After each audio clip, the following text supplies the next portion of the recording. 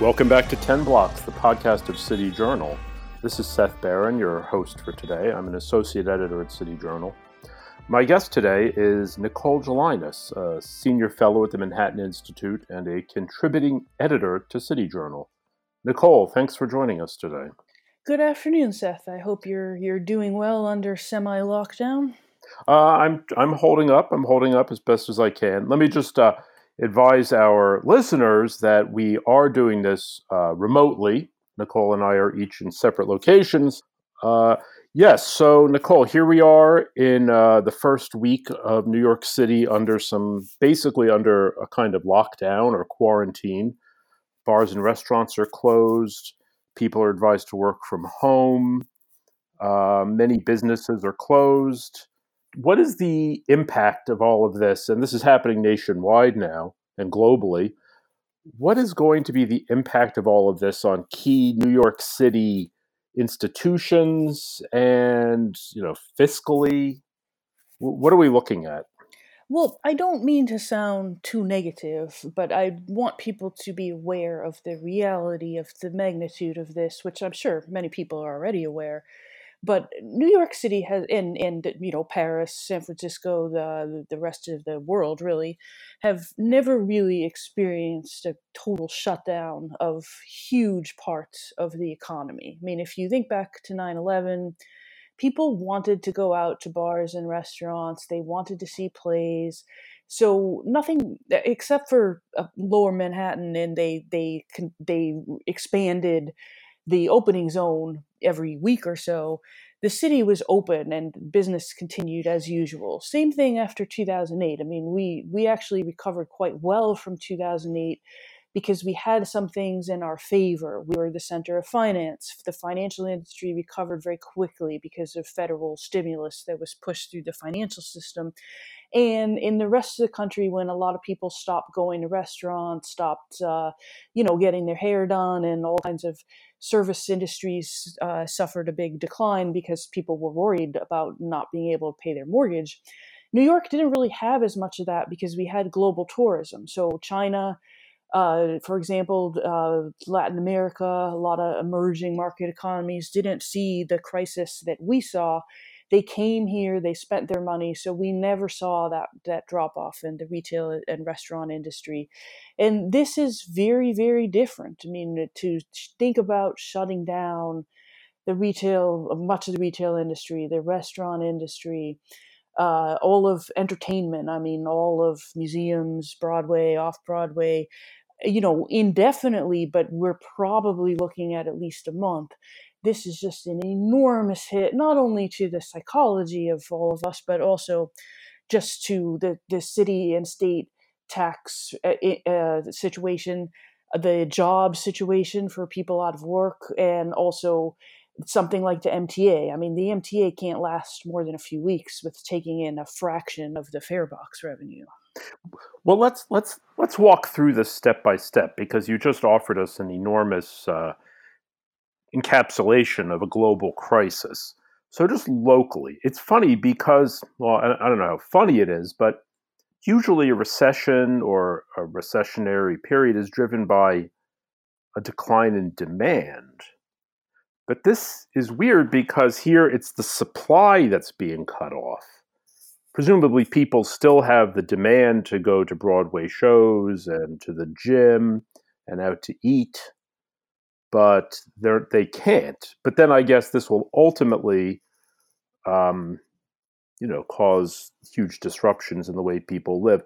So talk about the tax revenue. How does New York City function normally regarding, fiscally in terms the tax money it takes in, and how is this going to impact that? Yeah, and I think you're right about it's like the supply that has been cut off, not demand, although over time, people in higher earning, work from home industries are going to suffer income losses as well. I mean, you have massive turmoil on Wall Street. It would not be surprising for us to see layoffs on Wall Street and the legal industry and so forth, just like we see in any recession.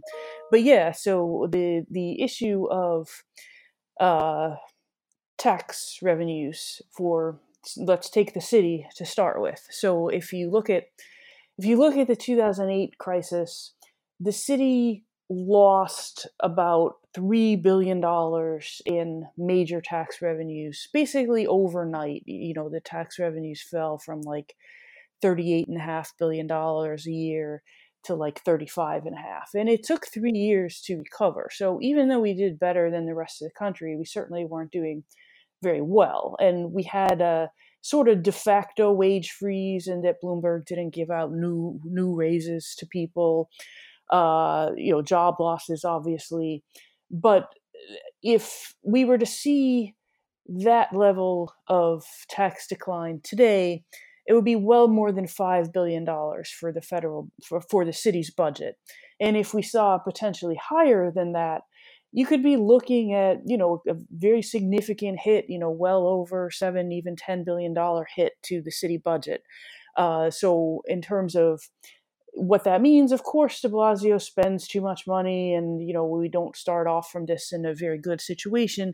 But you don't just want like mass scale layoffs of public employees like we saw in the 70s and 80s that hamper the recovery. And so I do think cities are going to need immediate infusion of federal aid, not really to make them whole, but just to stem the crisis. I mean, if you think about a city basically not taking in any sales tax from restaurants, not taking in any much sales tax in retail stores.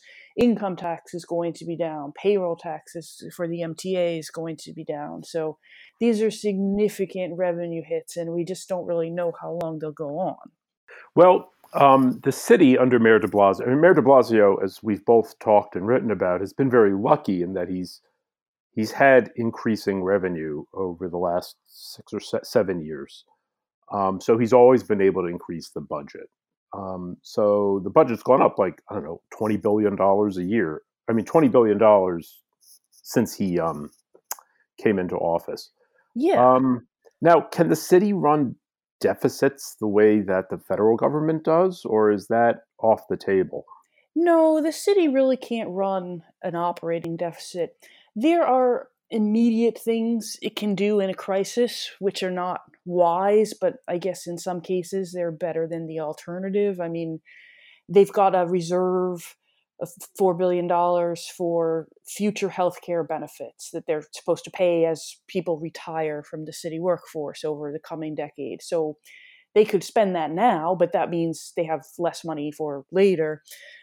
Things like suspending payments to the pension fund. I mean, in an extreme situation, they could do those things. The MTA could do those things, but they're not really very beneficial in the long term.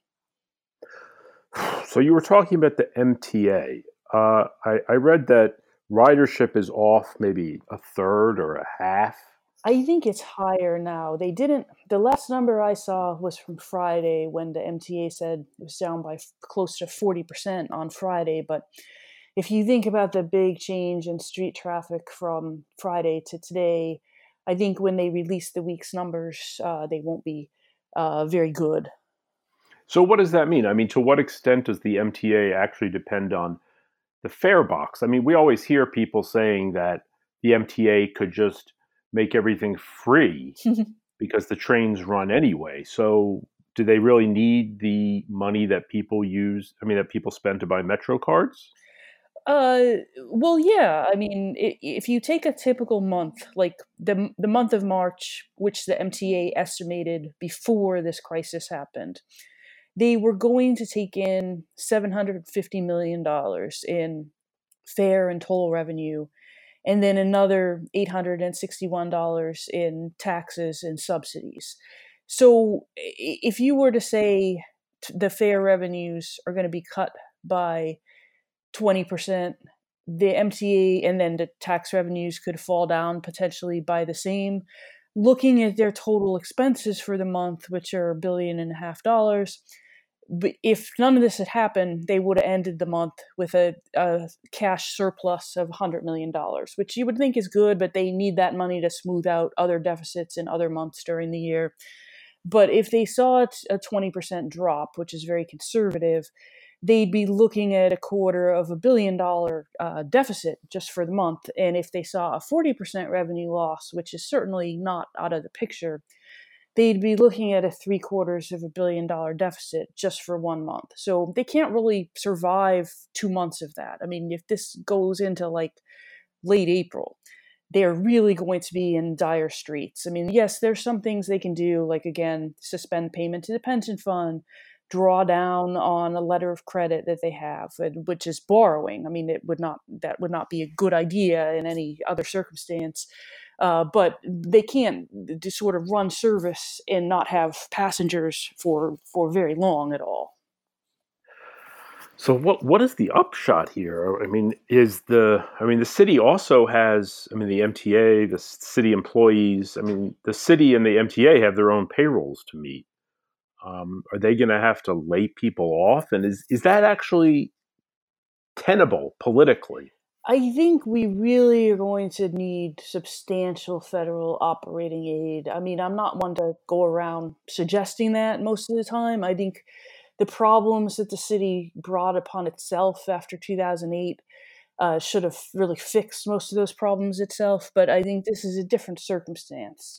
So, yeah, I mean, if you thought about like laying off or really furloughing under the contract, thousands of MTA workers, that just kind of makes the immediate crisis worse, because you don't want to like start up a recovery with train service that's running, significantly before we were running the crisis, because we just don't have enough money. So, what are some of the possible? I mean, you were talking about federal intervention. I mean, could the state step in and assist the city, or is the state also going to be in a bad position? Yeah, I mean, EJ McMahon, our colleague, could certainly, talk in more details on the state picture and has written some things, but I think the state is basically in the same picture as the city, looking at massive revenue drops, so not in a lot of position to be giving out new money. And remember, like after 9/11 and after 2008, we dealt with these crises in part by raising taxes. But I think a lot of businesses and people will need substantial tax relief. I mean, we should be cutting the state sales tax, cutting the city's commercial rent tax, like increasing taxes on people when they're really suffering to come back is probably not a very good idea. So let me ask you a question, if you don't mind. Sure. So talking about leadership in terms of, we have a governor, Governor Andrew Cuomo, we have a mayor, Bill de Blasio. Do you think that either one has stood out as doing a good job, a bad job? Who's taking the lead here in terms of like the always fight between the state and the city over who's in charge of the city? I haven't been very impressed with de Blasio. I mean, he can kind of put up a good show, and when you listen to him, he sounds like he's really engaged. But then it really seems like he's not getting it. I mean, more than a week ago now, he was talking about how the St. Patrick's Day parade was going to go ahead as planned, come hell or high water. But even, at that point, it was clear that was a bad idea. And then it was canceled, ahead of time. But it sort of felt as though somebody else was putting the squeeze on him. And then last week he was saying that he couldn't close the schools because so many families depend on the schools for free meals and, other services. And, this advocate for the hungry told me that during the summer, only 15% of kids who get school free lunch during the year go and get it during the summer, which indicates that, the free meals program is very important. And I'm not going to say that it's not an essential program. But at the same time, I think to a certain degree, it may be more of a convenience than a dire necessity that, if only 15% of the kids are going to get the free meal during the summer, presumably the other 85% are managing and not, starving to death over the summer. So, keeping schools open just for the sake of offering the free meals, it didn't seem like a very far-sighted way to look at it. I felt that de Blasio could have, grokked that there must be a workaround, and in fact there was. They figured out, well, they can still make the meals as like grab and go, which is what they're doing. But clearly, Cuomo, it seemed, was going to close the schools, so de Blasio jumped ahead of it. Then de Blasio was dragging his feet on shutting bars and restaurants, even though everyone was saying it was a good idea, and other places had done it, places that are less uh, badly hit than New York City with the virus. And de Blasio was just kind of sort of making light of the situation. Reporters were asking him about it, and he was saying, well, just make sure if you're going to your favorite bar, just to, socially distance there. But this was right before St. Patrick's Day, and he was planning on keeping the bars open, even though it was clear that St. Patrick's Day becomes with tons of mobs of drunk people. Obviously, they're not going to practice social distancing. It would just be a very bad scene. Governor Cuomo, I think, has done a reasonable job of acknowledging the gravity of the situation. But he too has, he's playing it up a little bit. He closed the schools, he's closing the bars and restaurants, but at the same time, he's sort of pointing fingers at the federal government, and there's kind of a blame game going on. So I'm not going to. But look, I'm not going to say that the president is doing a phenomenal job of leading us either. This is a very strange situation, and I'm not sure anyone really knows what to do. Uh, what's your take, Nicole, on where things are going in the future? I mean, you've written a lot about Rikers Island, and the plan to close Rikers Island, which in the last year or two became this. All of a sudden, this became a major imperative. First from social justice and anti-incarceration people, and then it just took on a life of its own. And now there's this huge plan to close Rikers Island and build borough-based jails. But you were indicating that the fiscal problems that are sure to arise from the virus are going to put the kibosh on this plan. Can you elaborate on that?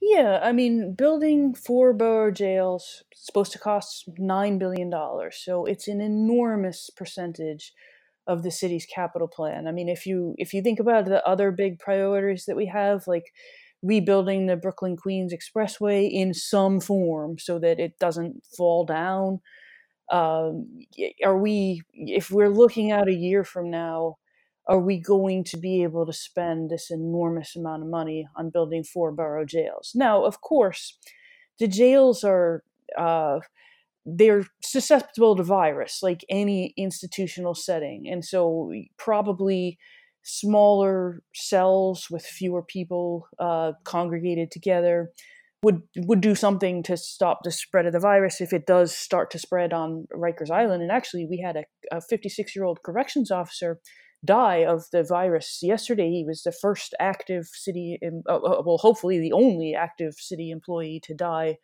of the virus.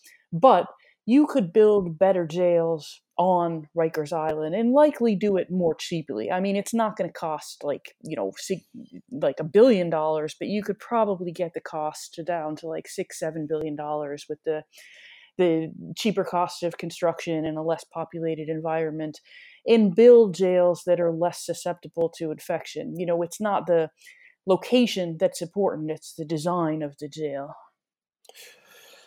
So you're a student of city life and transit, bicycling, uh, you know, construction, building.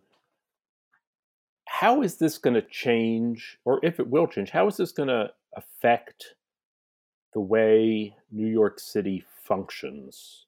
going forward. I mean, maybe it won't. Maybe this will all blow over.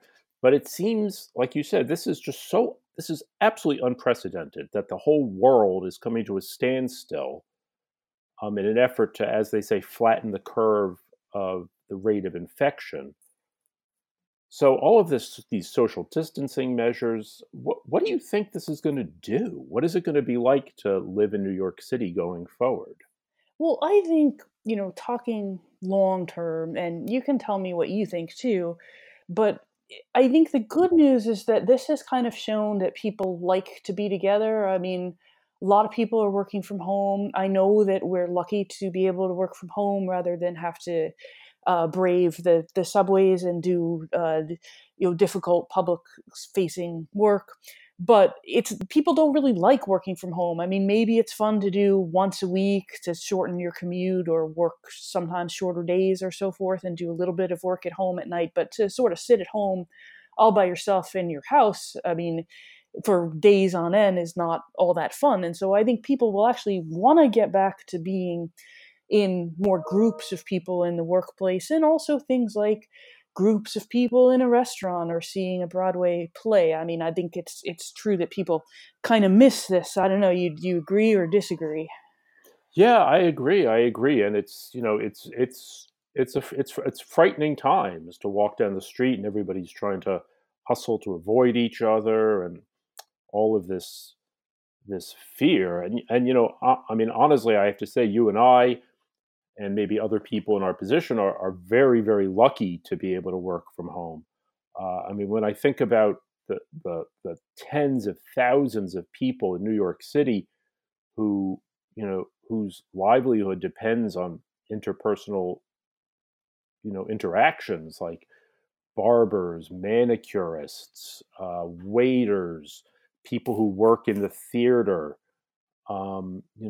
ushers at the movie theater. I mean, people who work at gyms. I mean, the list goes on and on and on of people who are going to be so negatively affected by this. It's really horrifying to think about. And these are people who don't make necessarily a lot of money, probably don't have a lot in savings, and they're going to they're going to suffer immediately.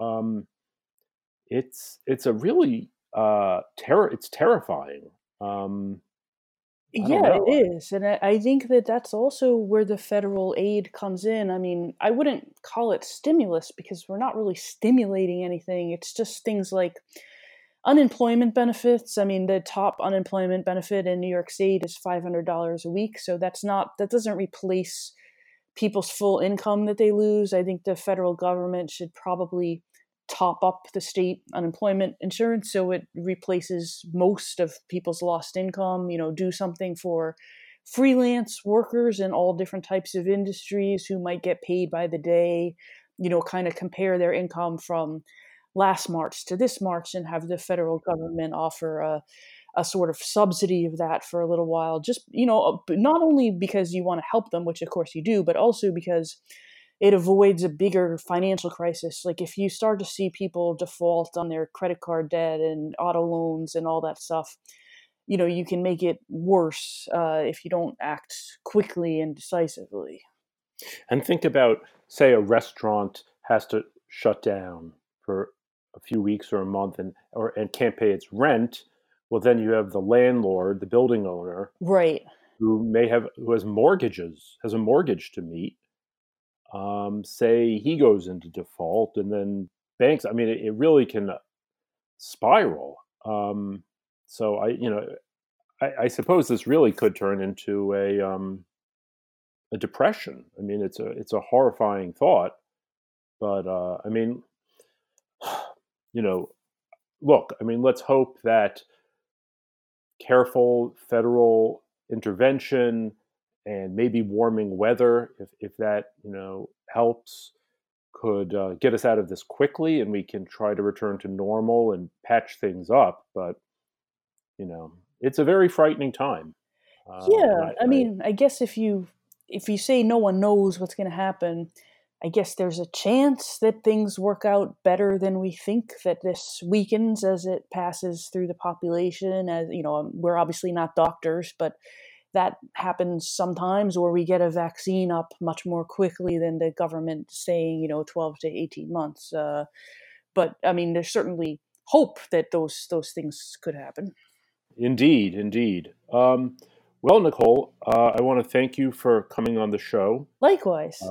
And, to all of our listeners, this has been 10 Blocks, the podcast of City Journal. You can check us out on Twitter at #10blocks. If you like the show, please leave positive reviews on iTunes.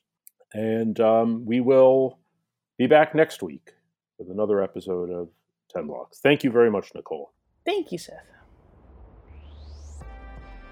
Thanks for joining us for the weekly 10 Blocks podcast featuring urban policy and cultural commentary with City Journal editors, contributors, and special guests.